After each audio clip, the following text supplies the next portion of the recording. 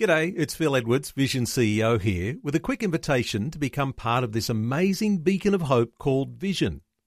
Together we can put our love into action to help people of all kinds build or rebuild their lives on the truth of God.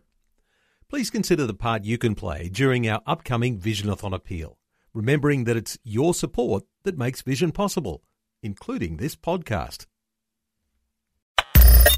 Audio on demand from Vision Christian Media. Exploring faith and the future.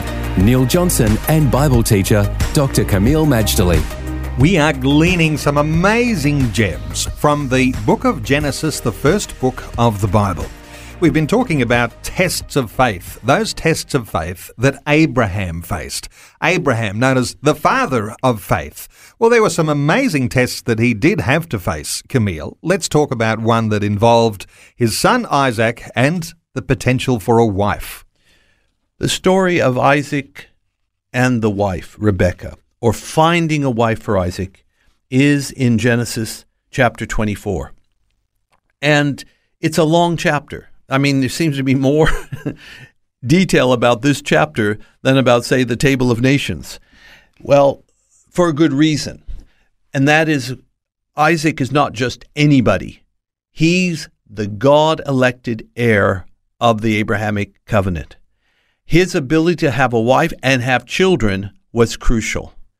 Just because God has promised a spouse and children doesn't mean it'll come easy.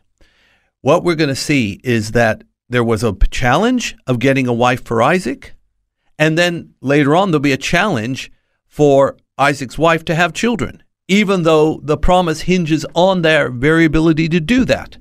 So faith is tested all down the line. But the thing is, Abraham sends his servant.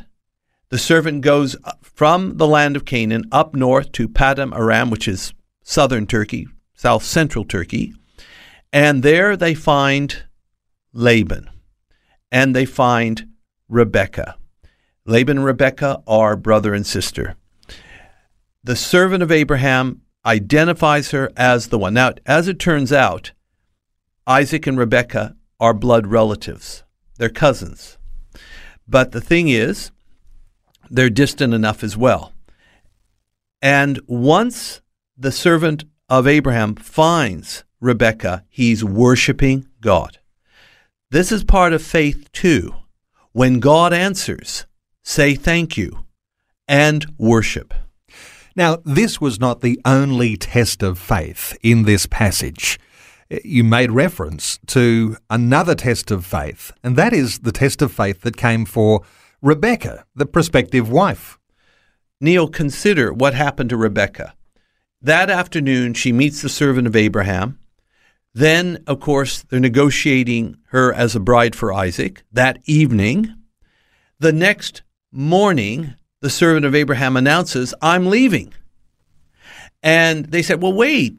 Hey, we want to celebrate. We want to have some time with our daughter before we send her off. Can't you stay 10 days? Don't hinder me, says the servant of Abraham. I'm going home, and God has answered my prayer. I don't want to hang around. So they ask Rebekah, will you go with this man? And she says, I'll go. Think about it, Neil. 24 hours earlier, she didn't know that this man even existed. And now he's going to take her away from her family, never to see them again. And she was willing to go. Doesn't that remind you of somebody else?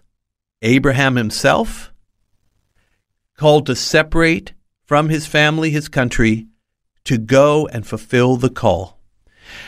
Well, I can tell you, she showed faith. She married Isaac, and then they're going to have some more faith because she couldn't easily have children. The children came, and of course, who were they? Jacob and Esau. Faith and the Future with Neil Johnson and Dr. Kameel Majdali from Teach All Nations. For more from Dr. Majdali, including books and DVDs on prophecy, Bible commentaries, plus today's and other episodes of Faith and the Future, go to vision.org.au. Thanks for taking time to listen to this audio on demand from Vision Christian Media. To find out more about us, go to vision.org.au.